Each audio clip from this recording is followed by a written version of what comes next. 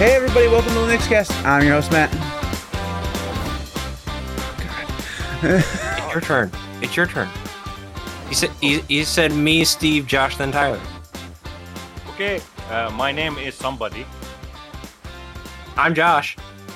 And I'm Tyler. You guys thought last week was bad. This is going to be worse.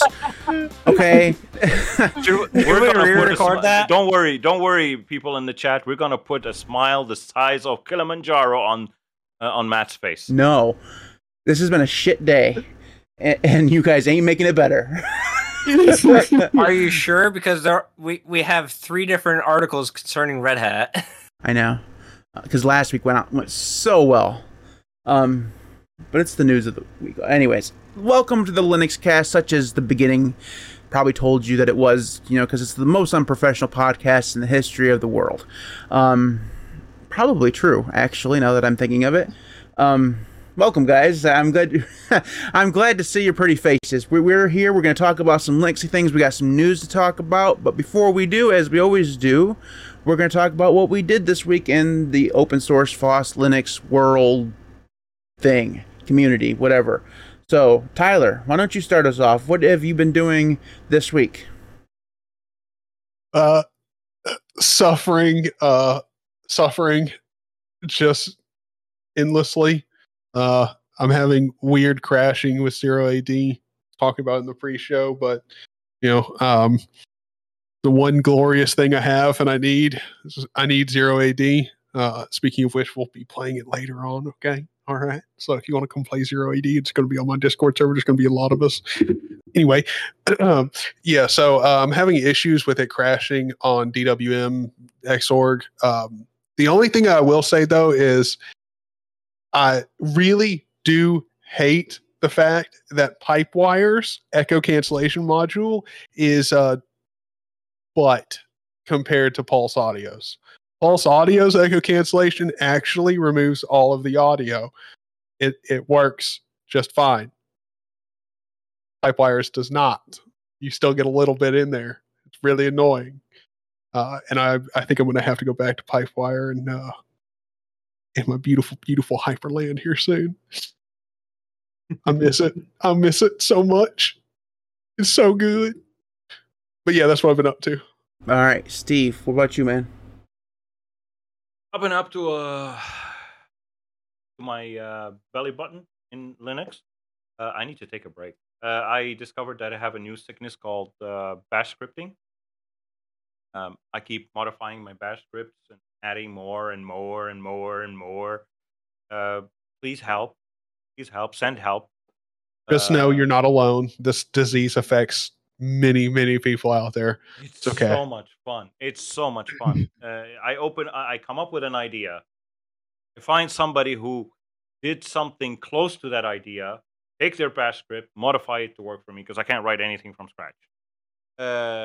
So I've been doing that, and I finished doing all the tweaks for August release on Zero Linux, and I was trying and attempting as hard as I can, as much as this body is able to, deal with Wayland on KDE. But for some reason, Plasma Shell keeps crashing. Plasma Shell keeps crashing. Plasma Shell keeps crashing. So I'm like, and once it crashes, I cannot go to the TTY. I cannot do anything. I have to hard reboot the computer. So. That doesn't sound like anything to do with Wayland. If you can't go to the TTY, then because Wayland would no longer be running once the. No, it just gives me this black screen with whenever I move the cursor, there's a million cursors, and no matter what I click, I cannot go to the TTY. But I can bring up the terminal, Control Alt T. I'll see the terminal. I can type update, upgrade, whatever. So I type reboot, and it reboots the system. But I cannot do anything else. So I've been dealing with that, and I've been working on the website. And other than that, in the Linux world, what was it? Oh, yeah, I'm working on a new application.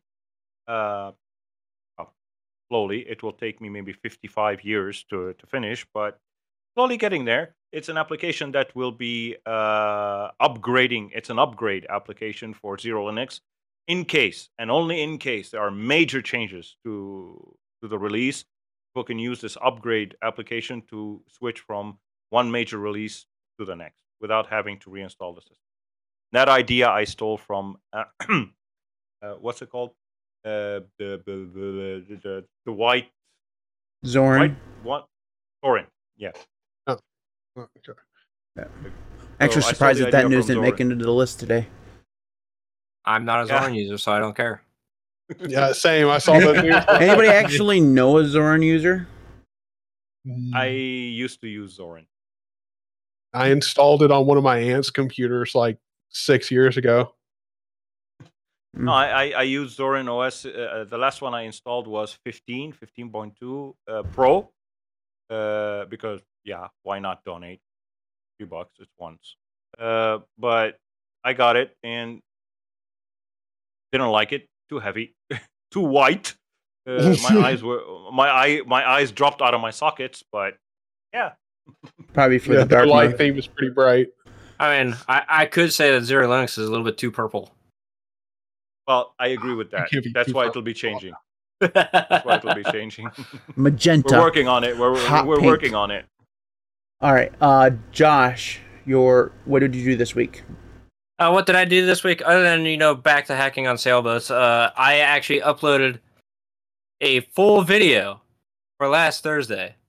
And I uploaded it on the Sunday prior to like all this stuff. This video was about 20 minutes long, like all my other videos. Had 3 different camera positions. Had like the most advanced audio track that I've ever actually sat there and took 3.5 hours to edit. It was real fancy, all well done, and it was all done using a Red Hat server. And then Red Hat made their announcement, so I just decided not to publish the video because it's just like, if I publish the video, what's going to happen? What's going to happen? You're a Red Hat shill, bro. Yeah. So I jumped all my servers to Debian because apparently that's a cool kid now. Mhm. And I've been working on figuring out like how if I even want to bother refilming this episode or if I just want to push it as it is. I might just push it as it is because I'm lazy. I say you push it as is. That's going to be nice. Well, and then do Debian- yourself a favor and don't read those comments. Just don't. And Debian and Nala equals marriage made in heaven. I am not using Nala. I am. I don't even know what knowledge I is. wouldn't- To be honest. I will never use Nala because I don't see the point in it. Apt works perfectly fine. Lame. Looks What- good. What looks is good. Nala? It's a front end It's for a- apt. Yeah. Oh, okay. It makes apt look like DNF, basically. It looks better than DNF, but it doesn't matter. All right. So me personally, I have many things I could possibly talk about, but I think I will say this. I'm still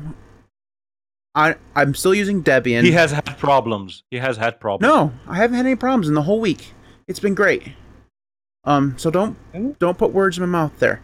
Debian has been fantastic. I did have the initial problems that I talked about last week of installing Qtile on Debian. Never did get that figured out, but I did manage to use Nix to install it, and that was phenomenal. That first initial experience with the Nix package manager just blows your mind because it's just like, oh my god, I have access to basically the AUR on any distro.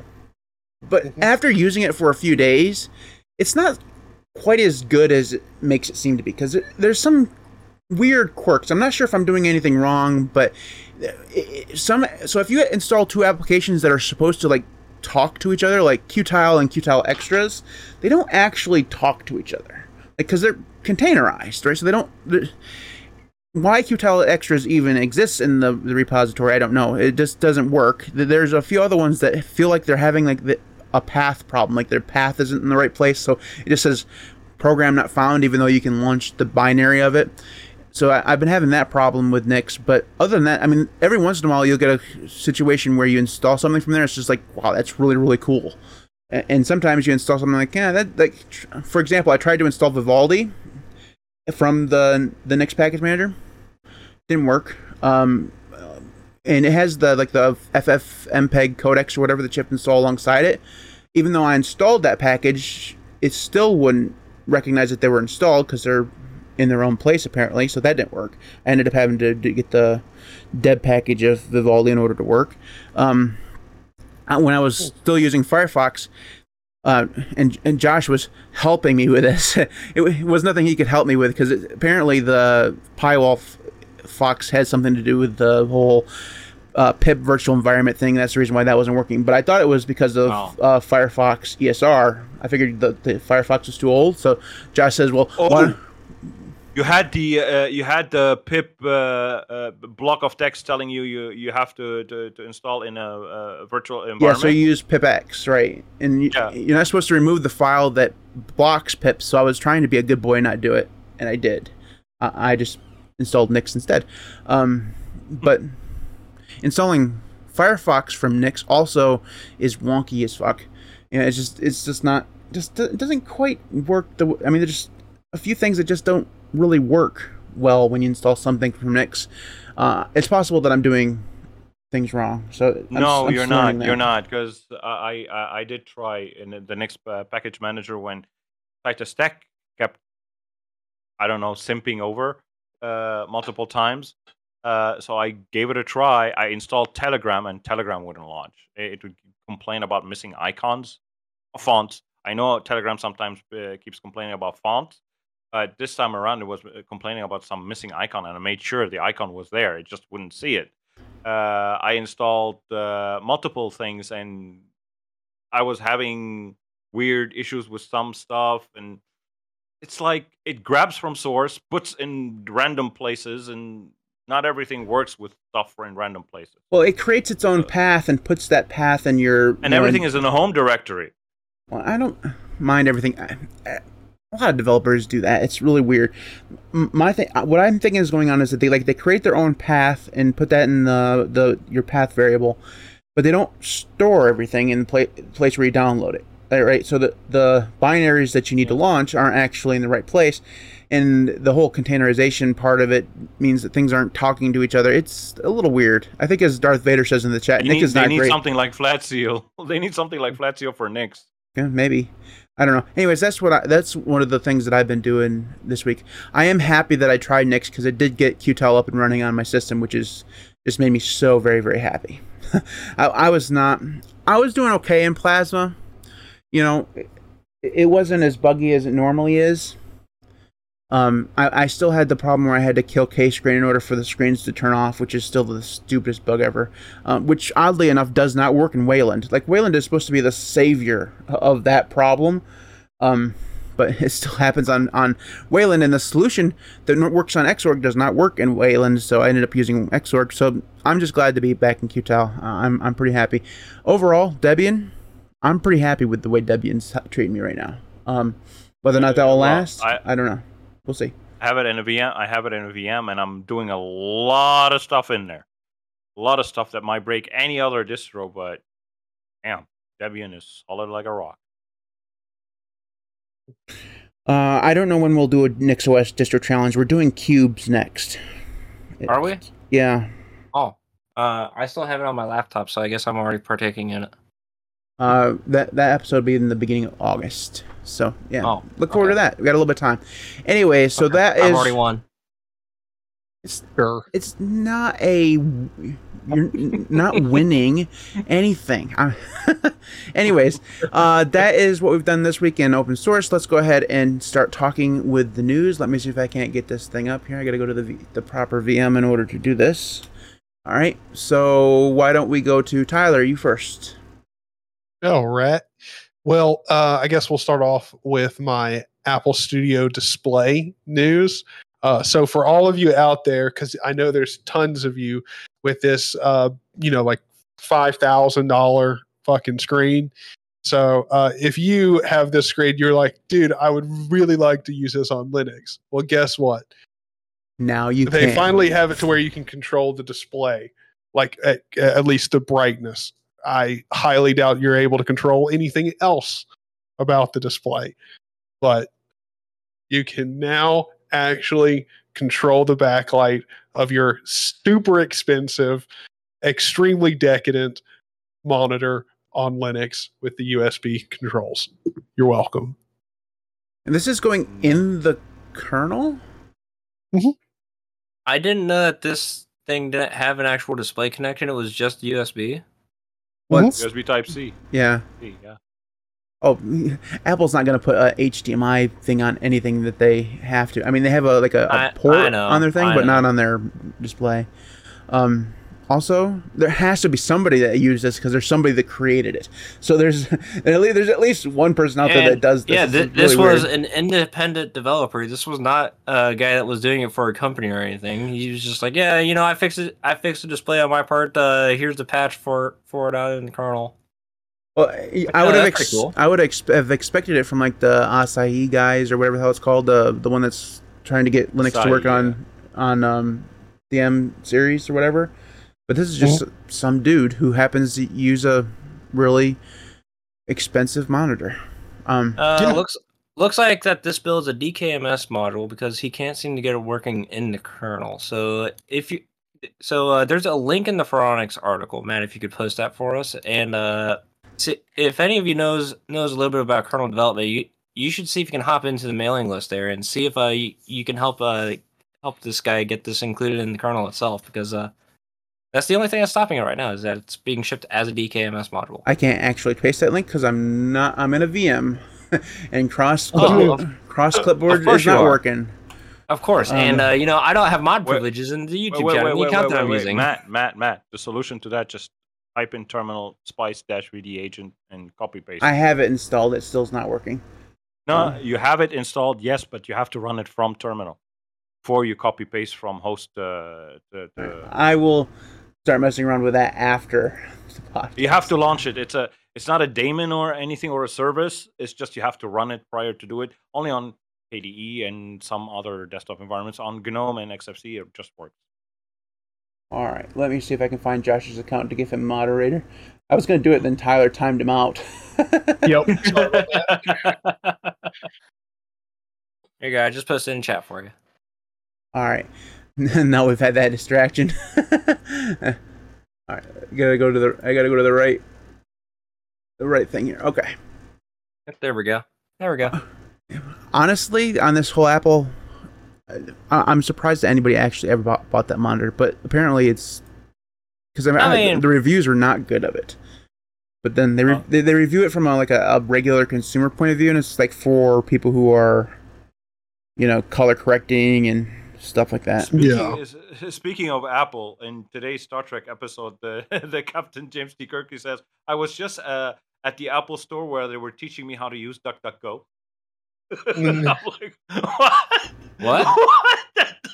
That sentence doesn't work. Is this fan fiction or?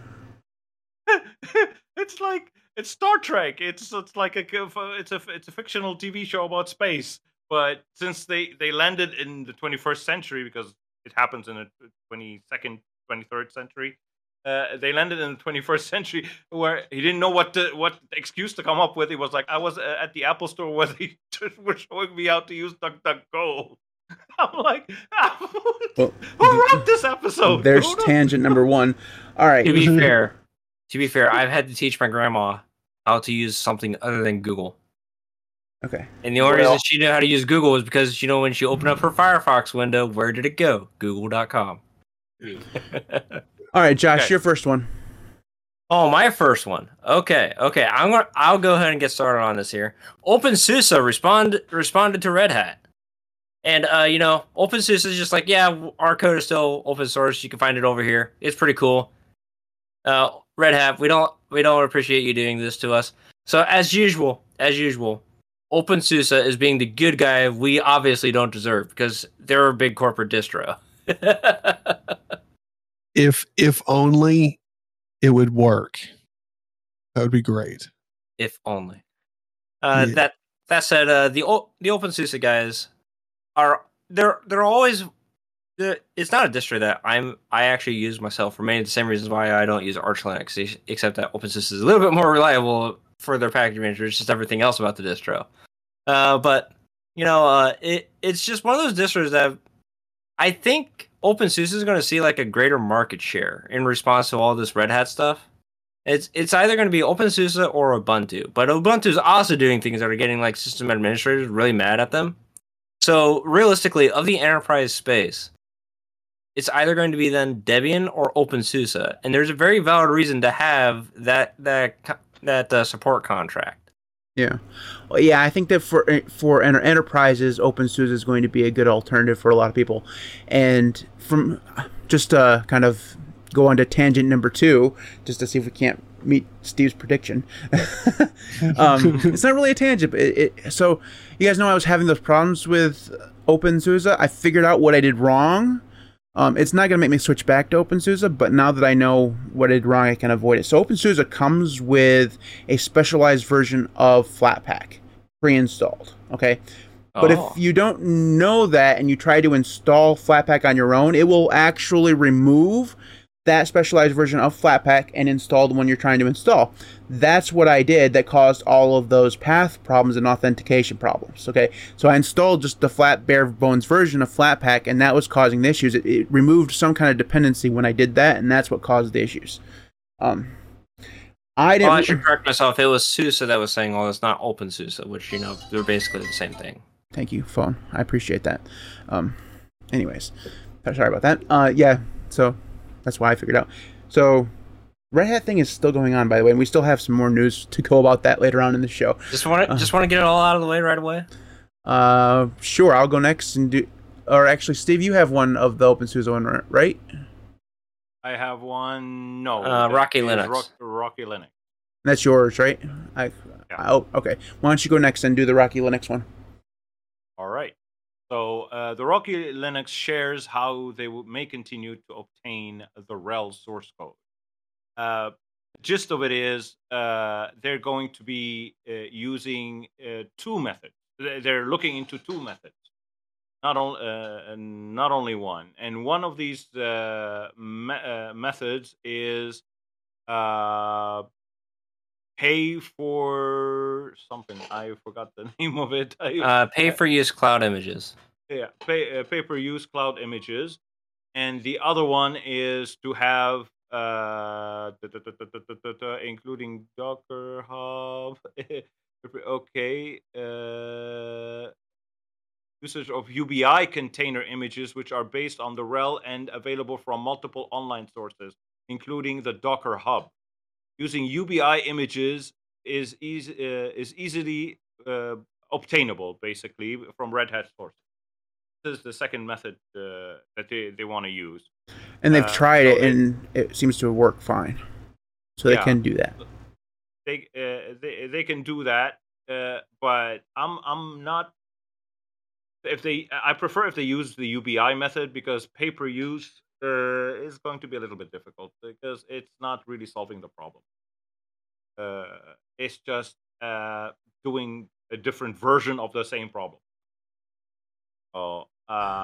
But other than that, it's just what they're saying is basically there is light at the end of the tunnel. Don't worry. Well, my worry, and this was my worry last week, was that yes, they found a way around it, but how long until Red Hat decides they're going to close those down?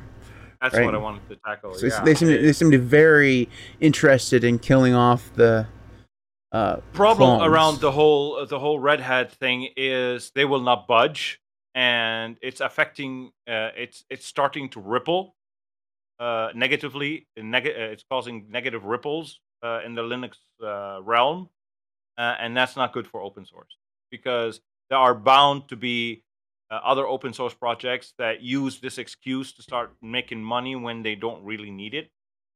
Just use it as an excuse to just ask for money. So basically, I think all of these projects, especially at this scale, need money. So they're going to. What I'm saying is they're going to use that as an excuse. I'm probably gonna make somebody really mad at you, Matt. By the way, just before I say this, but why would I get in trouble for something you're saying? Because it's your channel. Okay. But anyways, I am firmly on Red Hat's side here, because honestly, I've I decided I was going to start perusing through all the Git logs.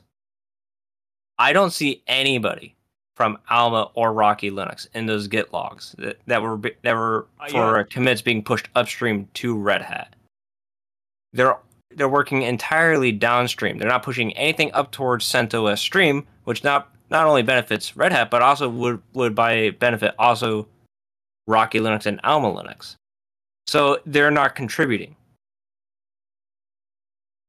And then, for the kicker, to further insult Red Hat, because Red Hat is spending lots of money on developing Red Hat, of which they are working upstream with the Fedora team as well as other distributions to make sure that hardware works, make sure that your desktop environment works. It's mostly known, but that's beyond the point. That's a further point. But at this, if they're adding insult here because the founder of Rocky Linux owns a second company too that sells support for Rocky Linux at a cheaper rate than what Red Hat supports Red Hat. So now Rocky Linux is not only competing for like distro usage, but directly in the same market that Red Hat is competing in, while giving nothing back to Red Hat, and while Red Hat is doing all the work for Rocky Linux. The only thing that Rocky Linux is doing is just having somebody making sure that a package builds correctly and serving it up on a content delivery network. It's the same exact thing that Alma Linux is doing. I mean, I think we had this whole conversation in the last podcast, but literally all they're doing is making it so it's much more difficult to get around their actual, their own contract. So basically what you're saying, Josh, is if Rocky Linux and Alma Linux continue on the path they're going, they're basically pirating. They are basically pirating. Well, pirating Red Hat code. It's not even really a discussion. They're not necessarily pirating like money. They're pirating effort. And that's what I meant. And honestly, like if I was sitting there and I was working on a project, then somebody else took my work and just started distributing it on their own terms, and then they started selling support for that, I would feel a little cheated too. Yeah. Well, I mean, I would honestly feel cheated. We all look. I think everyone understands the whole idea of Rocky or Alma is to undercut RHEL. Like that's really the whole idea about it. Is you get out, you get more support with those distributions without paying anything. They're basically. Okay, no. Oh, all right. I cannot believe I'm the only one on the other side of this argument again. Okay, Matt. Well, let's hear it. No. Because I'm not even gonna bother because last week I just got shouted down. Anyway, so it doesn't even matter. I cannot believe that. Okay, so the contribution thing does bother me, Josh. If that's true, and I trust you, if that's true, that does bother me. Okay, that's definitely wrong. But okay, and here's the thing: is the nature of the GPL does not require contribution as long as they're not making any changes to it. Okay, anybody can repackage anything that they want and repackage. That's the GPL. That's what they do. And after learning more about it after last week's episode, because I'm 100% convinced that the only thing that is true in this entire situation is that no one, absolutely no one, not even people from Red Hat apparently, know exactly what's going on. Every single person that I've talked to, whether it's on Mastodon or on Discord or different places, they all have a slightly different angle to exactly what's going on, and no one knows exactly the precise reason why Red Hat is doing this, the effects that it's having on the bug for bug clones or whatever, all this stuff. Nobody knows what's exactly going on. My entire point about all of this is that Red Hat has never made a single cent on their actual distribution. Never, because they've never charged for it. Okay, they do not make money on the distro. They don't make money on the sources. They don't make money on any of that stuff. All of their money, every single dime that they make comes from support. Okay? Just like Canonical, just like SUSE. Okay? SUSE doesn't charge for their sources or any of that stuff. They never have. That's just not the way they've ever done it. Okay? It's just that's if we can agree on anything, we can agree on that. They make money from the support. And that's where Red Hat is coming from, is that they think that the Alma and Rocky thing is taking away people who would otherwise pay for support. And if the Rocky guy is charging for support, then that is wrong. Okay, I don't think that that's something that he should do. But the original idea behind those distros was similar to the same that CentOS was. And at one point, Red Hat liked CentOS because it brought in more RHEL customers. That was the whole idea behind it. It was for people who wanted to use it but didn't need the support. They had one computer or whatever. Now, we can talk about whether or not it's being abused, and it probably definitely absolutely is. But the intentions there, I think, were fine. Now, whether or not it's gone too far, we can argue about that. I don't know that I've come down on this thing on kind of both sides at one point over the course of the last week because I can see both sides. You know, Red Hat has the 100% right to do this, and I think the one thing that we can all agree on, whether you talk about whether this is right or not, is that Red Hat has done an absolutely abhorrent job of talking about this in the community. Like, absolutely. I mean, they've riled up people who've never even tried RHEL at all. They don't even know what RHEL is. They thought it was called Red Hat. You know, they've managed to fire up the entire Linux community because they've done such a poor job of communicating what they're doing, right? If they just... Also, let me tell you this, companies. When you make a mistake like this and you are...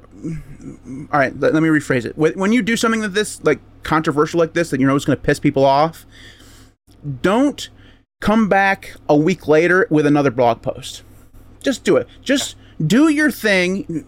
It's going to be controversial. People are going to be pissed off at you for a little while. Eventually, it's going to... people move on from everything, right? You know, school shootings, everything. Eventually, you know, people just move on. They forget about it. They move on to the next topic. I seriously just compared the Red Hat thing to school shootings. It's not comparable.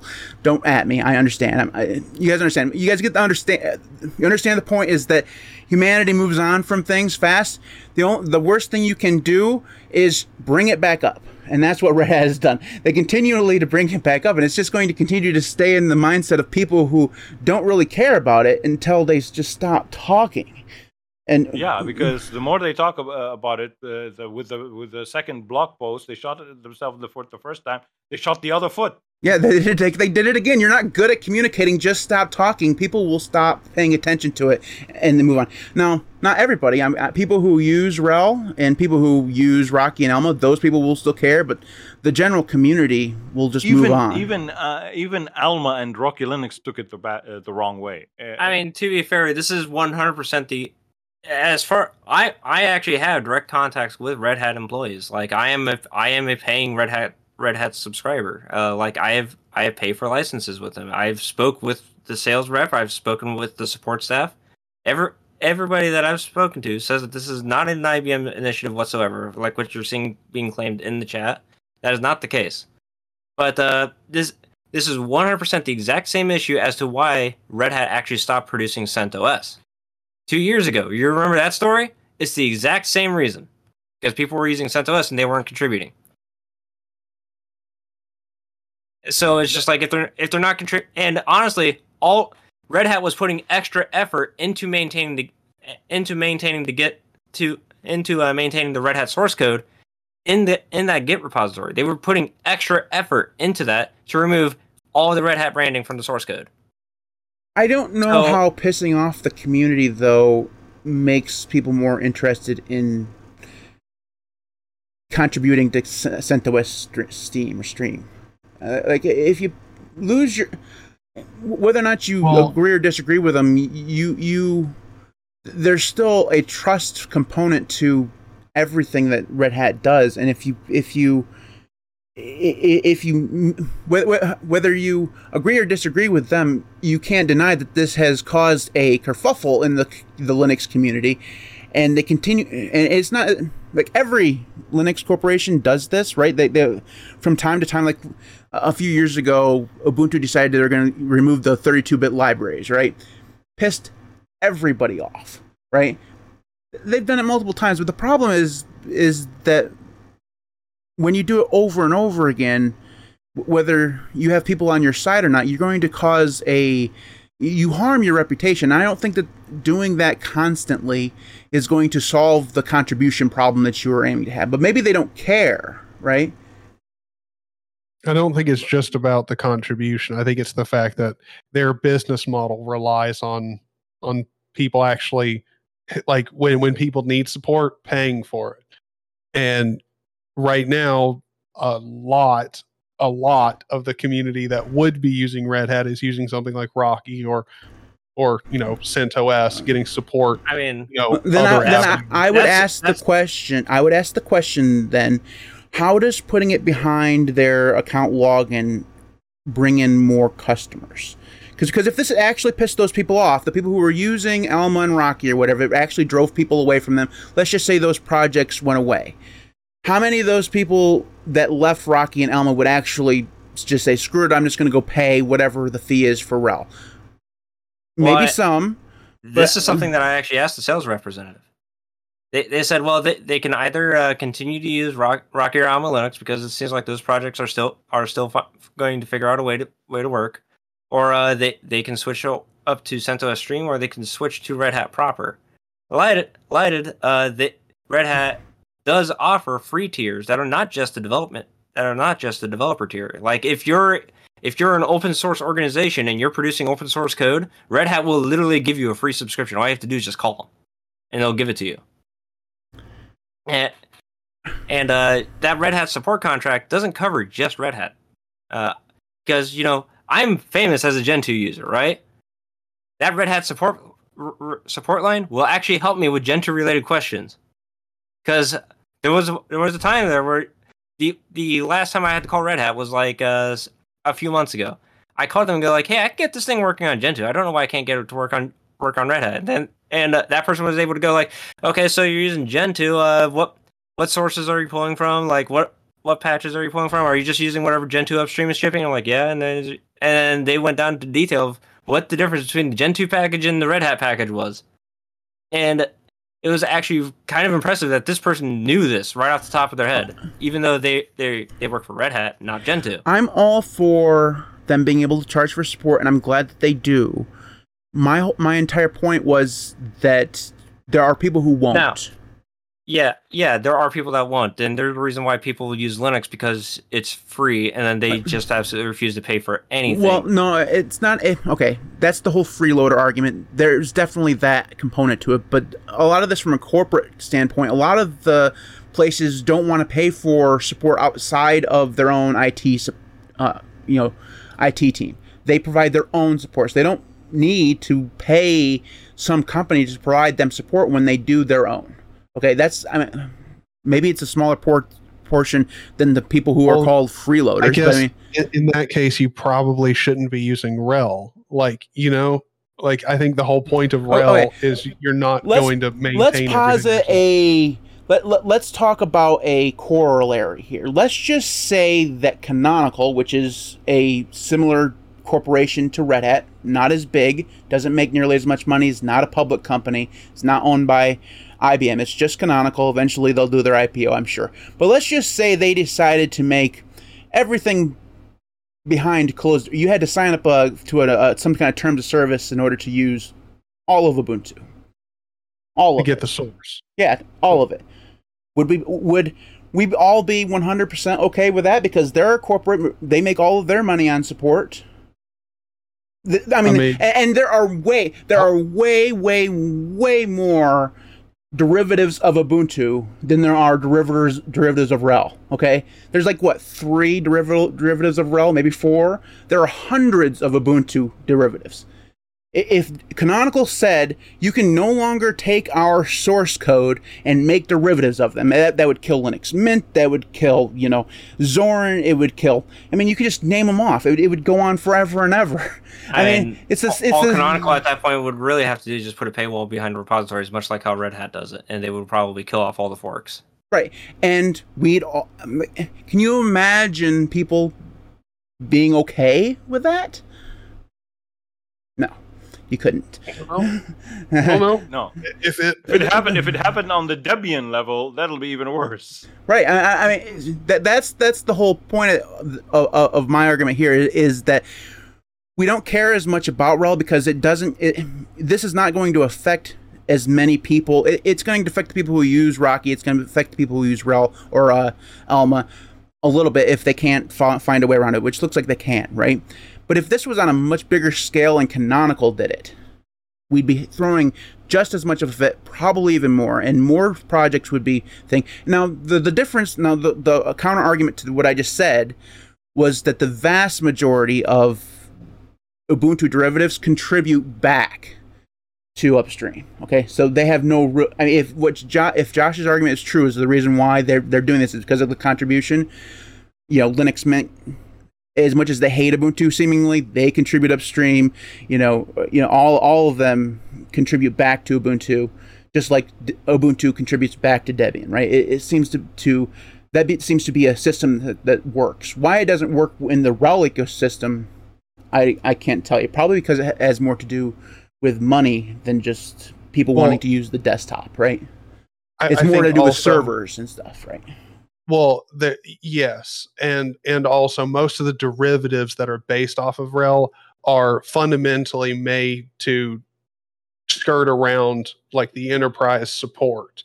Like that's genuinely I think that's why the Ubuntu comparison isn't fair, just because most of the Ubuntu flavors are just to set it up for to have a out of the box experience for a different type of user. It's not to literally undercut the enterprise or the money maker for the company, which I mean, most people, the reason what you you're would saying go with is Rocky, that what you're saying is that Canonical would have a problem if somebody just took Ubuntu and made something else and called it was just actually Ubuntu, but they named it something else. Well, and if the whole purpose was to get around, like they offered support for cheaper, or like a lot of the discussion or support discussions that would be going on with their enterprise department is going on like in a community forum, then yeah, I think that would make sense.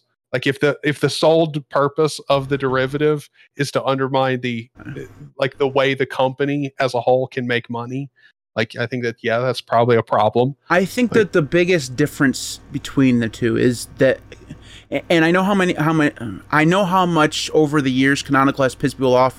Whether it's the Amazon links all over the place, or the lib32 stuff, or any number of times that they've made really poor decisions. The one thing that Canonical has done way better than RHEL ever has been a community distribution. Right? RHEL has never been a community distribution. It's a corporate distribution. It's always been meant for enterprise. It's never had a community-facing component. Not RHEL. I mean, you could, as a community member, you could go use RHEL. RHEL has other community-facing things like Fedora and CentOS when it was around, right? The actual CentOS. That is their community-facing desktop experience for Linux. Whereas Ubuntu is just it's just Ubuntu. It has a server backend, but the thing that the community interacts with the most is actually Ubuntu, not the server stuff. And it also has always felt to me, and maybe I'm wrong on this, but the Canonical developers and stuff like that seem to be out there more than the Red Hat guys ever have been. But mostly, I think that's just a general community thing, and the Red Hat guys were probably just in the the enterprise aspect of the community, which I've never been a part of, right? So it just feels like they're not as out there, but they probably are.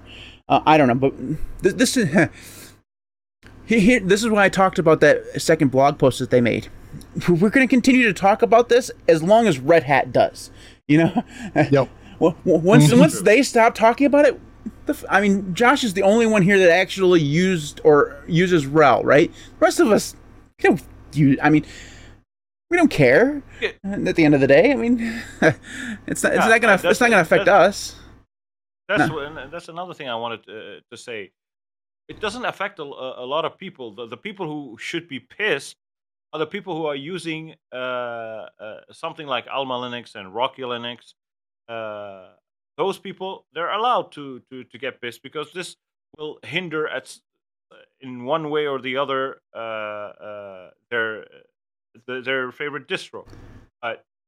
Those are very few people. Rest of the people like us, we use either Arch, Debian, or OpenSUSE, stuff like that. So we are not affected. That's not that doesn't affect the desktop Linux realm. It only affects the server realm, the people who use Well, Linux in the production world, not us users. Why are the regular users getting pissed? I don't get it. Well, well, it's because people have gotten so riled up. There's been so much FUD, and oh my God, Red Hat is going closed source, Chris Titus Tech, and all this stuff, right? And I think Even part the of Linux experiment made a video saying it's disingenuous. Well, I think Nick. It is definitely a sour mouth that what they did with the community, and honestly, like I think I mentioned that last week, where it's just like, yeah, Red Hat probably will get the community very upset because they're removing source code, so and that is a pretty big deal. But is Red Hat proprietary? No, it's pseudo proprietary. It's not proprietary because if you pull down to get the CentOS stream source code and you look through all those commit messages, you'll see a commit every now and then go like, release for Red Hat this version in the Git log. So yes, you can still get the source code for Red Hat. We you never. Just can't get it I don't as think direct as anybody you used here to. ever made the argument that it was ever proprietary. It's still you can. You can go sign up for a Red Hat account, grab the source code, and then go running away giggling like a squirrel girl if you want to, and still do whatever you want with it. You can do that. It's just they've put a barrier that was no longer there. But I think the reason why a lot of people are, at least the people who are more kind of knowledgeable, why they got upset was because Red Hat has their fingers in so many pies, right? And it feels like a trend of closing things off a little bit. Whereas it's just a little worrying because they have their pies in Pipewire, Wayland, Systemd, all this stuff that they support all those things. But and that was my initial reaction too. I talked about it last week. But I don't. After calming down about it a little bit, I don't think that they're going to that their support of those projects is going to wane unless IBM decides to just laugh everybody, you know what I mean? So I mean a lot of I think that the Red Hat and IBM layoffs actually affect the Linux community more because a lot of those developers developed on projects that affect the broader Linux ecosystem. So that's going to have a much bigger effect than Red Hat actually taking thing. And I think that was a lot of Nick's point was that it's going to have some carry-on effects, but my last thing on this, and then we have to move on because there's no way we're going to get done in 4 minutes. Damn it! My last thing on this is that if Red Hat had been smart and money was really the thing that caused this, which it probably was, right? It's usually about money. If they'd been smart, they would have come up with a contract or whatever that says, "Hey, Rocky and Alma, you guys want to continue to exist? Continue to get our source code is going to be going private in 90 days or whatever. If you want to continue to do that, give us some money. We're going to start charging you money for that.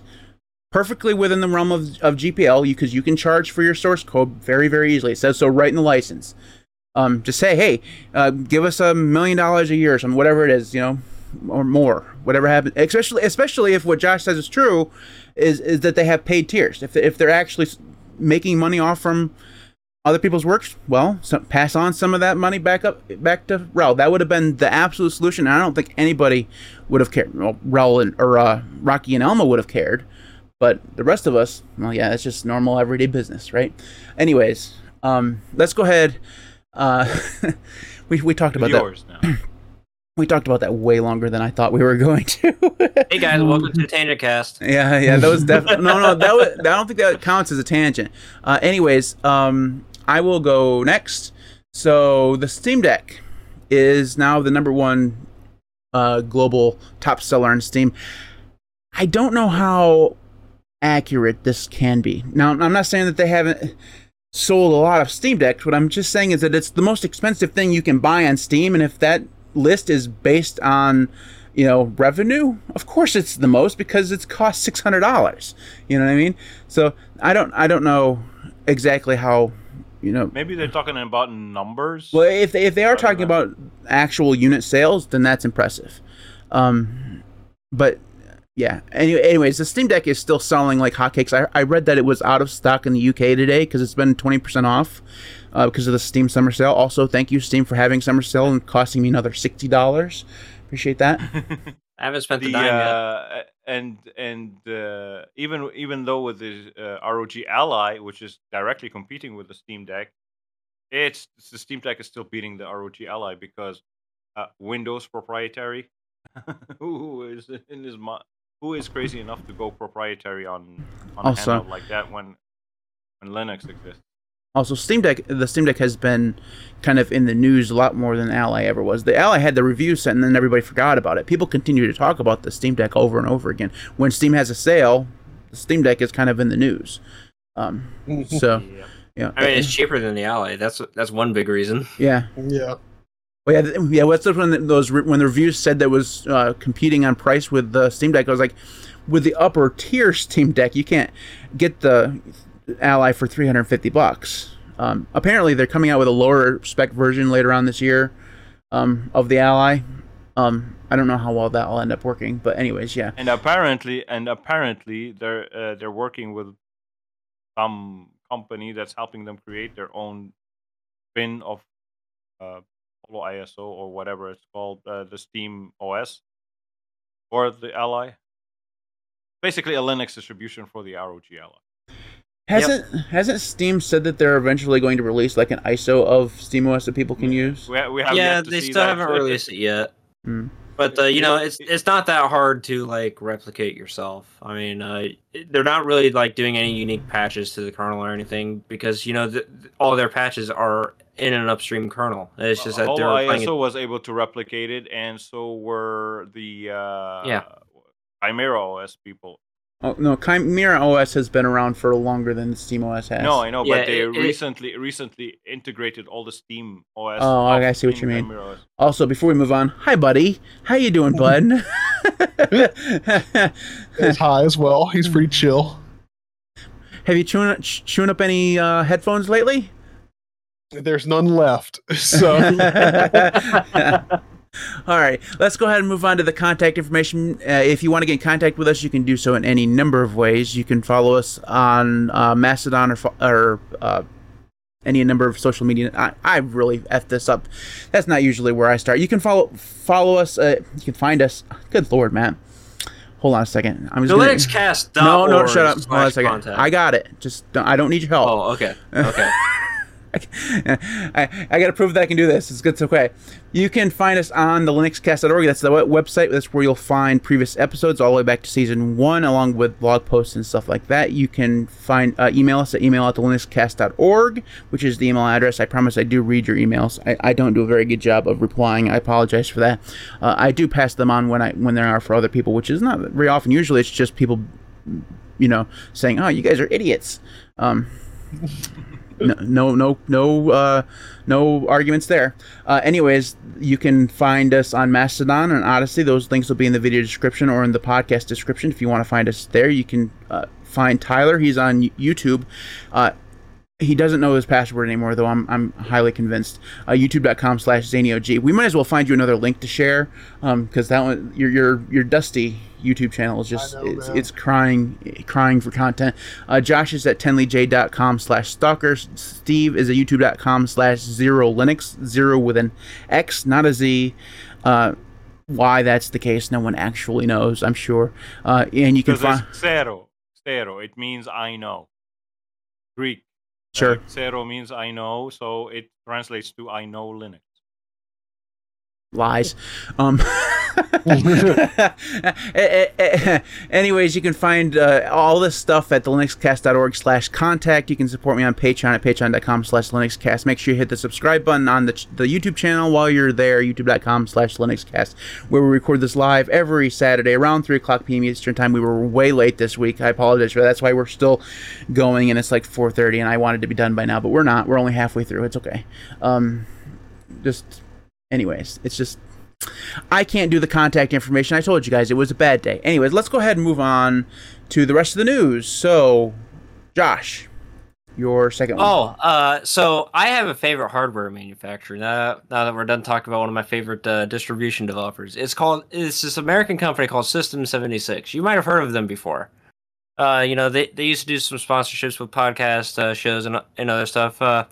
Not nearly as aggressive about the advertising as some other companies, but they're no longer making just computers. They've been delving into keyboards for a little while now, and now they have computer cases, including a mini PC case for you, Zany. Is it made of cardboard? It is not cardboard. This is actual steel. Well, then it's not for Tyler. They're aluminum cases. Yeah, they're aluminum cases. But they seem pretty cool. I honestly think that they're more retro inspired than what people think that they are, because these cases offer what something that we haven't seen since the 90s, with a dedicated air duct for the CPU. Also, is that a key lock on the front? That could be a key lock on the front. Okay, we haven't had those in quite a while either. Well, actually, that's the power button. Oh, I thought because it looked like, because you guys remember those workstations from the past? Yeah. They actually had a key you could in order to open up the thing. You had those in school, so you couldn't open the damn things up. Yep, that said, if I wasn't rack mounting every single computer that I ever own these days, I would totally buy one of these cases because they actually look pretty darn good. Let me know if this is just me being like a super mega cheap ass here, but I've hit this point where I refuse to pay $200 for a box of thin steel or aluminum. Like, I'm sorry. I just won't do it. Okay, here's the thing. System 76 is a low volume manufacturer. So what you're paying there is not the cost of manufacturing. You're also paying for that engineering work done as well. It's why their keyboard costs $300. Yeah, they can't subsidize the cost of engineering and designing those cases, like they can't off of their other products, like other manufacturers can. Because System 76 is no Silverstone, where Silverstone makes basically anything. But they're in that same category that like Lee and Lee is, or like I think they're like the only other dedicated case manufacturer that I can think of. But like how Noctua is for like CPU or well, not CPU, but just like PC fans. Yeah. They're in that same category of boutique manufacturing. So you're going to pay a higher price. That's just a fact of the day. But in a system like this, it's just like, yes, it is essentially a box.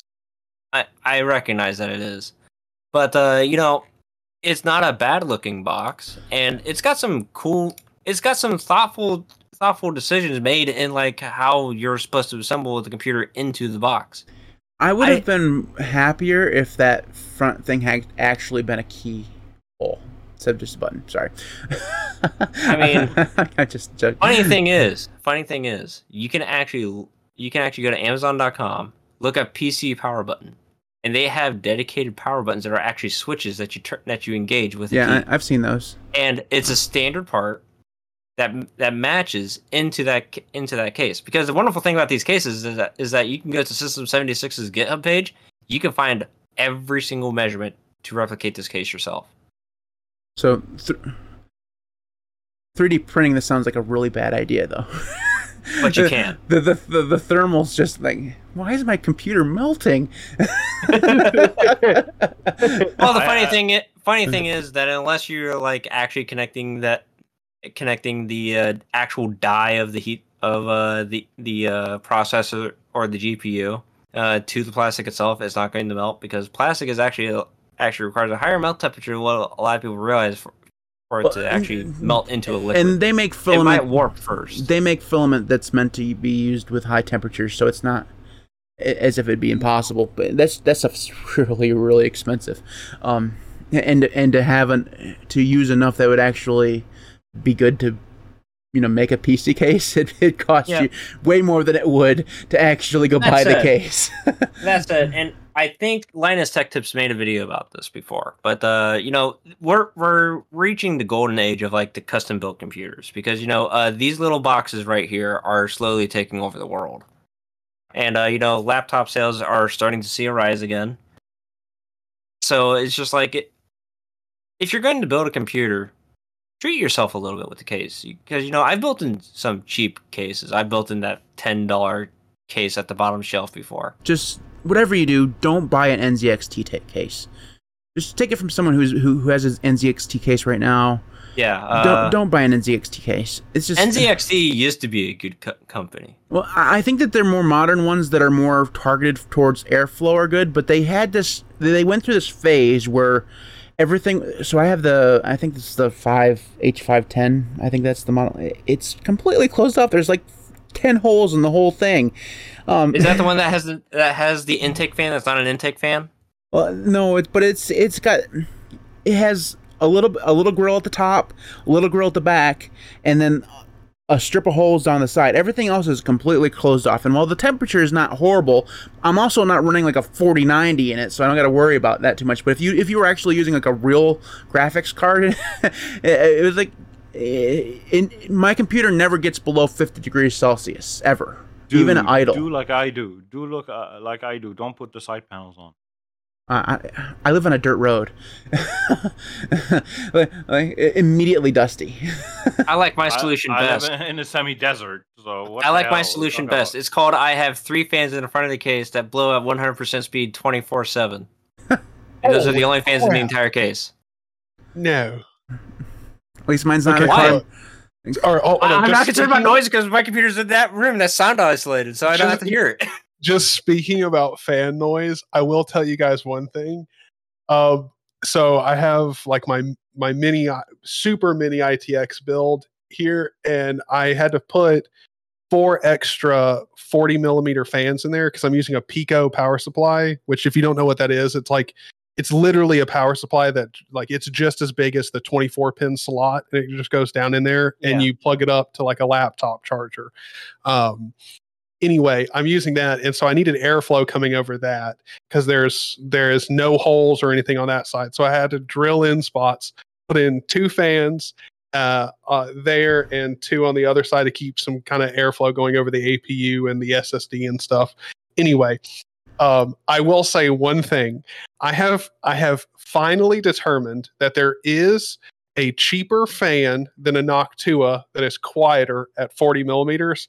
And I have also determined that if you have any leftover Xbox stuff and you take the fans out of there and they're 40 millimeters, they will be the loudest fans on Earth. When my PC boots up, all the fans go at 100% and it genuinely sounds like a jet engine is turning on. Like my ears hurt. It's so loud. But yeah, you brought up fan speed. It made me think about that.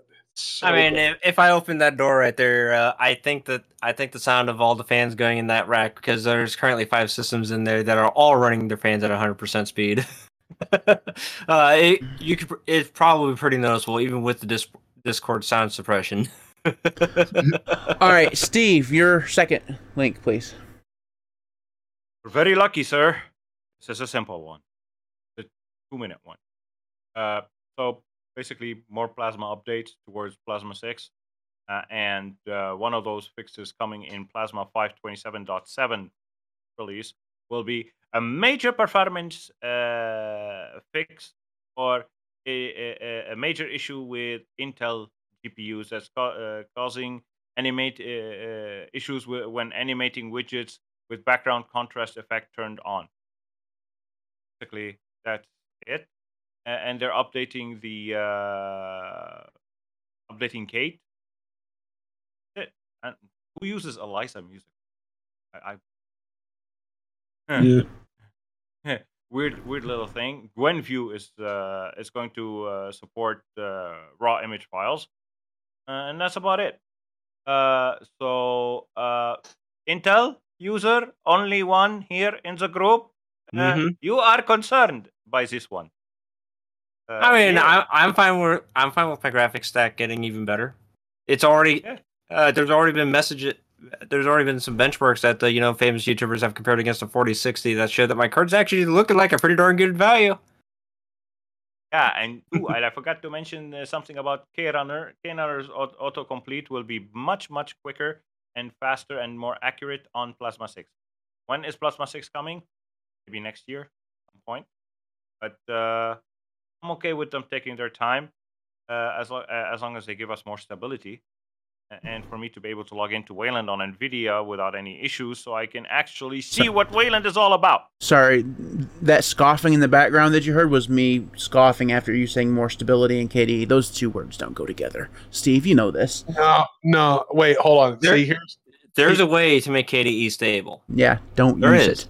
it. It's called use the Debian release that's been out for over a year now. You find that right there's your stable KDE. That is true. But also, one thing that I will say in KDE's defense is I have heard a lot more KDE developers start talking about, stability, which is a very good thing to hear, because I normally don't hear jack shit about that. It's normally about the new features. Usually, I've heard them talk more about delaying features. the next KDE release because they want Plasma 6 to be stable. I think somebody learned after the KDE 4 release. We're 7-point releases in already. With, you're gonna get a few more. Okay, Tyler, your second one. Mine is about the Linux 6.4 kernel, which I don't know if everyone knows. I mean, I assume since everyone has heard about Rust entering the kernel and all that stuff, you can just assume that more Rust code is pretty much always getting added into the Linux kernel every release. But the big kind of news here is there's going to be some support for the M2 silicon from Apple, which I don't really think is that big of a deal. But I guess for a lot of people, it is. I thought most people who would be interested in Linux would probably just be getting the, like a nice, like a very good condition used M1 chip and just playing around on that. Mainly just because I don't think M2 is really all that big of an upgrade. So I don't think most people should be interested in it. But yeah, so got a lot of support added. The big thing too that like kind of affects, I mean, it's not a big thing, but it affects a lot of people, is the AMD P-State guided autonomous mode. So you can kind of look into that. It's obviously related to AMD, so it might affect you, and it might be something nice. It really just gives you better performance and power efficiency for specifically Ryzen and EPYC CPUs. So that's pretty much it. Good update. If you own a Mac, just use Mac OS. Stop trying to use Linux on Mac OS. A Chevy is meant to run a Chevy engine, not a Renault engine. I don't know. My Ford Windsor motor runs in my Impala perfectly fine. Oh my god! Okay. Well, and classic Josh comeback. It also has spinners. I'm sure it does. Well, I mean, I've also tried Avahi. It currently doesn't have any wheels on it. No. Well, anyway, I've tried Avahi Linux, and it is very good. It's just, it's Asahi, not Avahi. Oh, there's Avahi, then there's Asahi. You know what I mean, man. It's a bad name. Well, no, it's just there are other projects with a very similar name. So. No, but it's simply because most all the developers on the Asahi project are Uwu based style people. Oh, they had to call it something Uwu. Honestly, like this kids these days. Okay, so there's a couple comments here in the chat going like, if you own a Mac, you shouldn't be using Linux anyway. And I'm like, yeah, there's a certain point you can say that, because if you're using a Mac that's older, if you really want to use Linux on a Mac, just use it in a VM. Done deal. Well, hold on, because Apple depreciates hardware support too that Linux doesn't. What is the last generation of Macs that Apple dropped support for? Am I supposed to know this? My own Mac, the 2016 MacBook Pro. Now, that Mac is still functional, yes? 100%. Yeah, hardware-wise, works 80% minus the battery. Yeah, lighted. You're not going to get security patches. But if you still want to use that Mac and still have a secure system or a system that supposedly gets at least security fixes, Apple's not going to serve that to you. So at that point, you now have to appreciate the work that people have put into Linux driver support for that device. No. Tell you why. Why is that? The whole purpose of a Mac being a Mac is to be used for people that are using iPhones. And I'm using an iPhone. Good luck synchronizing an iPhone and creating a backup of the iPhone on the freaking Linux. Well, what if you didn't have the iPhone? Would you still use Mac OS? If you had an Android, I could see a point. What if you didn't have an Android or an iPhone? What if you're like me and you're rocking a Pine phone? Well, you and the two other people. This is a fascinating argument, but we need to move on. All right. The last news item of the day is that Fedora Workstation 39 may feature a brand new installer.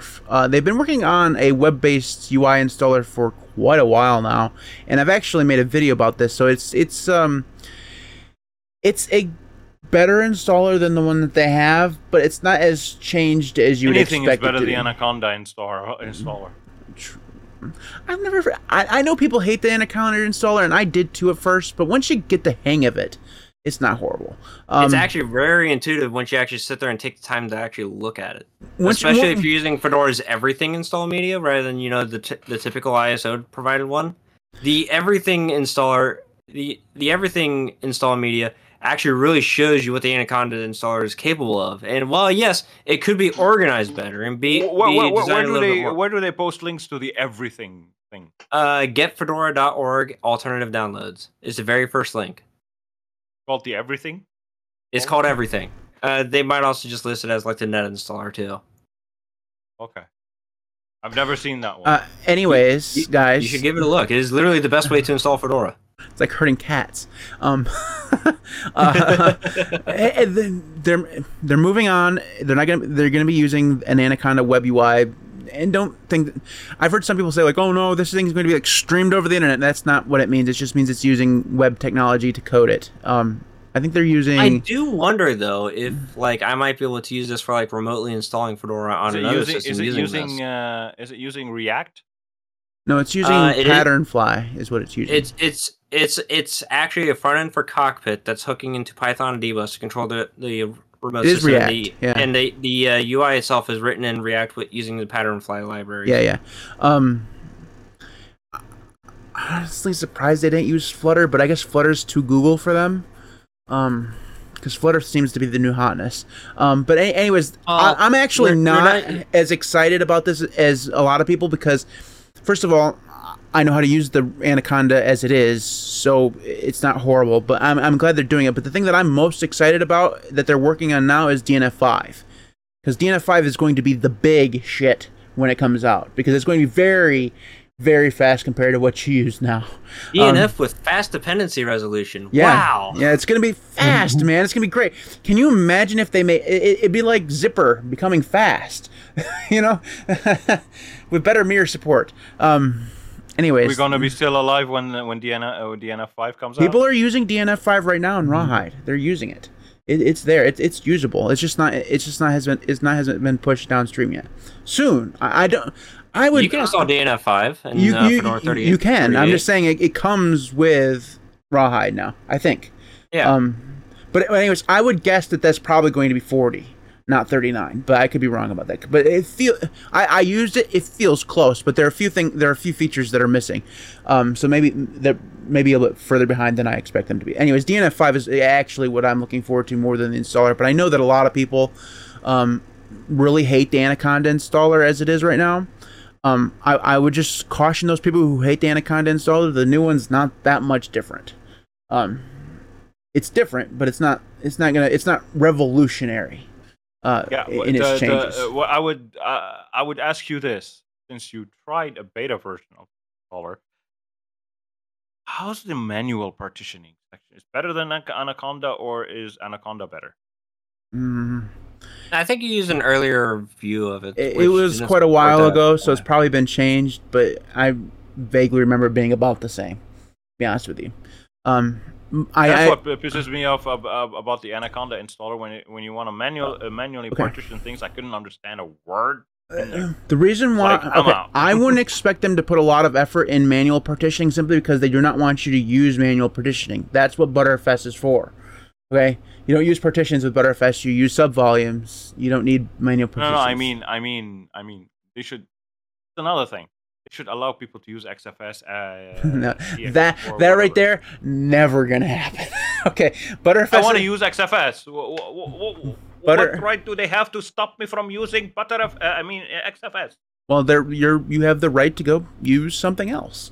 Btrfs That's is why I created Zero Linux. Btrfs is the thing that they've chosen, and that's what they're using. So, right? I actually think it's easier to use non-Btrfs file systems on. In fact, I know it is to use a non-Btrfs on OpenSUSE, and OpenSUSE is like the progenitor of Btrfs. So, Fedora is just very attached to the Btrfs workflow, and that's the reason why they're so into the immutable thing. Immutable. Okay, here's a here's a scenario with Btrfs. Since you mentioned Btrfs, 2-second scenario. Imagine you install a lot of packages, like maybe 50 packages a day, because you're a tester or whatever.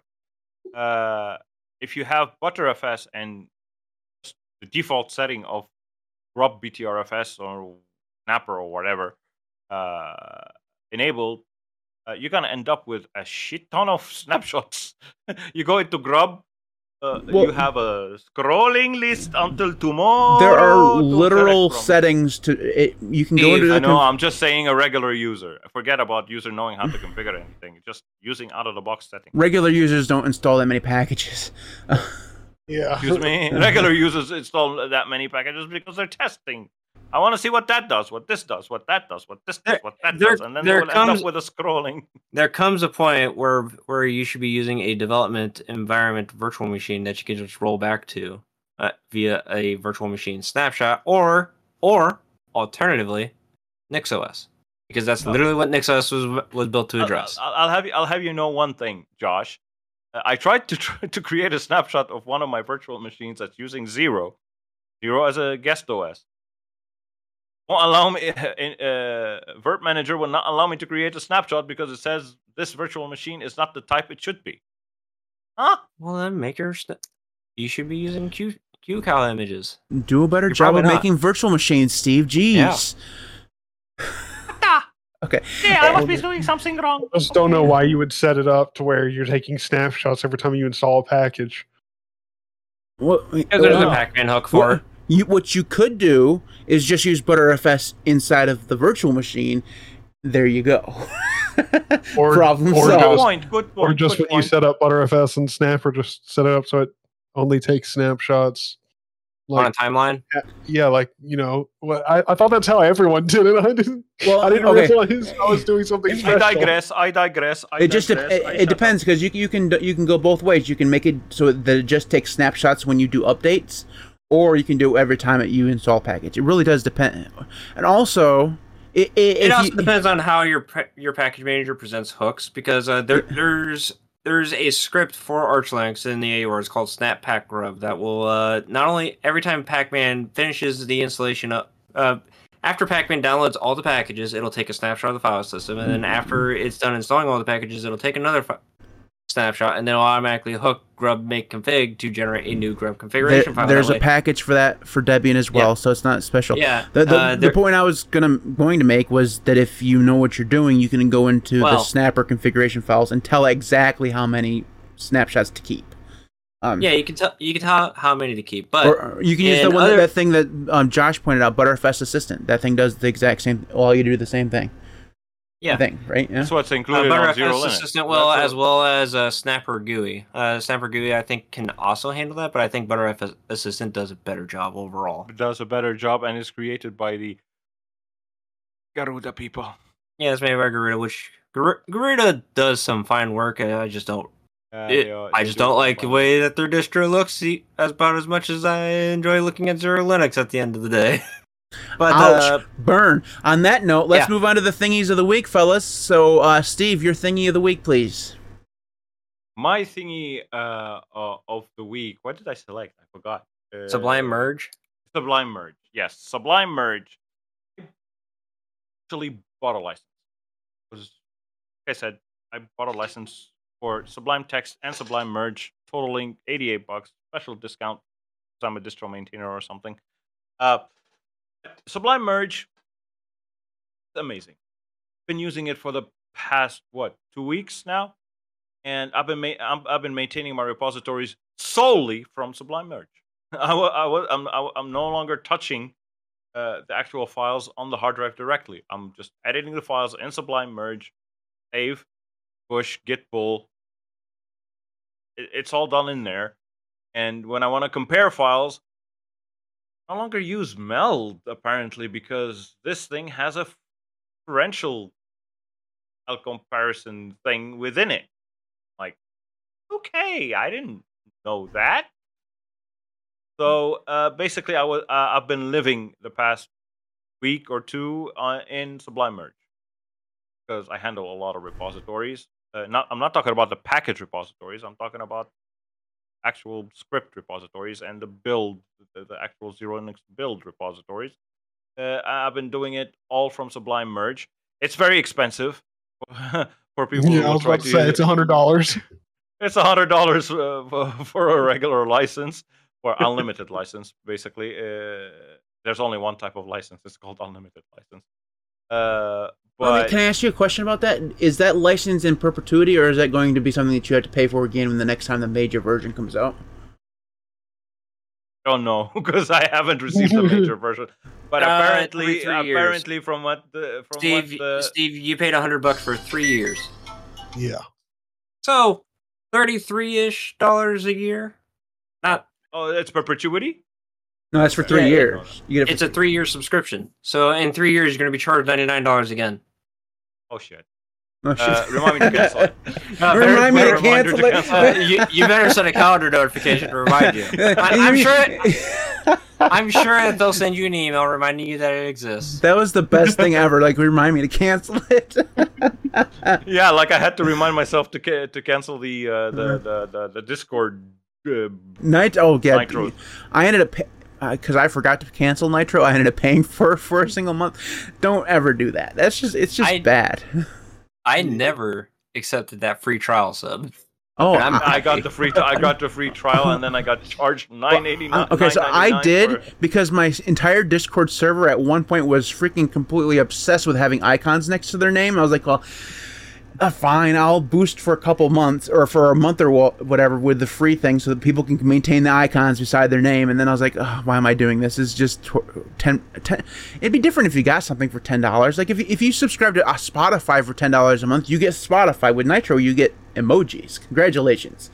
You have some and bigger file sizes. Yeah, which I don't share files on Discord anyways. That's what we have Google Drive and pCloud for. I pay for those. Okay. I'll give you another scenario for people for paying for Nitro. Piracy. They can share bigger files. So that's against TOC. That's a good way to lose your. They've been saying what's it called? Better Discord is against the TOS, but did they do anything about it? Nah. Yeah. All right. Anyways, Josh, your thingy of the week.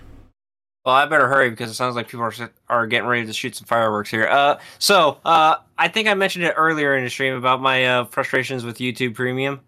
I have decided to come up with an alternative called YT DLP. It's a pretty cool demonetized. Yeah, still totally going to get demonetized, but that's fine. You probably doesn't earn that much off of these streams anyway. That said, you should pay for premium if you can, because it's a way that we can ensure that Mac gets monetized, or click that join button. But I also have a join button now, by the way, too. I just want to plug that real quick. But anyways, I'm specifically using it for this wonderful device right here. This is a Pine phone. There is no YouTube app for the Pine phone. Everything else is just a YouTube client. Steve, you got some beepers going. But anyways, I specifically use this because if I use anything like TubeFeeder or FreeTube or anything, they try to pull it down to 1080p or the 4K sources for YouTube. That makes this wonderful Pine phone here struggle quite severely. So my solution is to actually use YTDLP to download the 480p resolution video. That way I can actually watch it on the phone. Maybe I shouldn't be watching videos on my phone to begin with anyway. Yeah. Maybe. Sorry about the beeping, guys. The power just went out. It's all good. It happens. We did go over by a little bit. Anyways, Tyler, your thingy of the week. Pulse Audio's echo cancellation module. It's lit. You should all use it. Screw Pipewire's echo cancellation module. It's shit. It does not work good at all. I'll just use a pair of headphones. That's lame.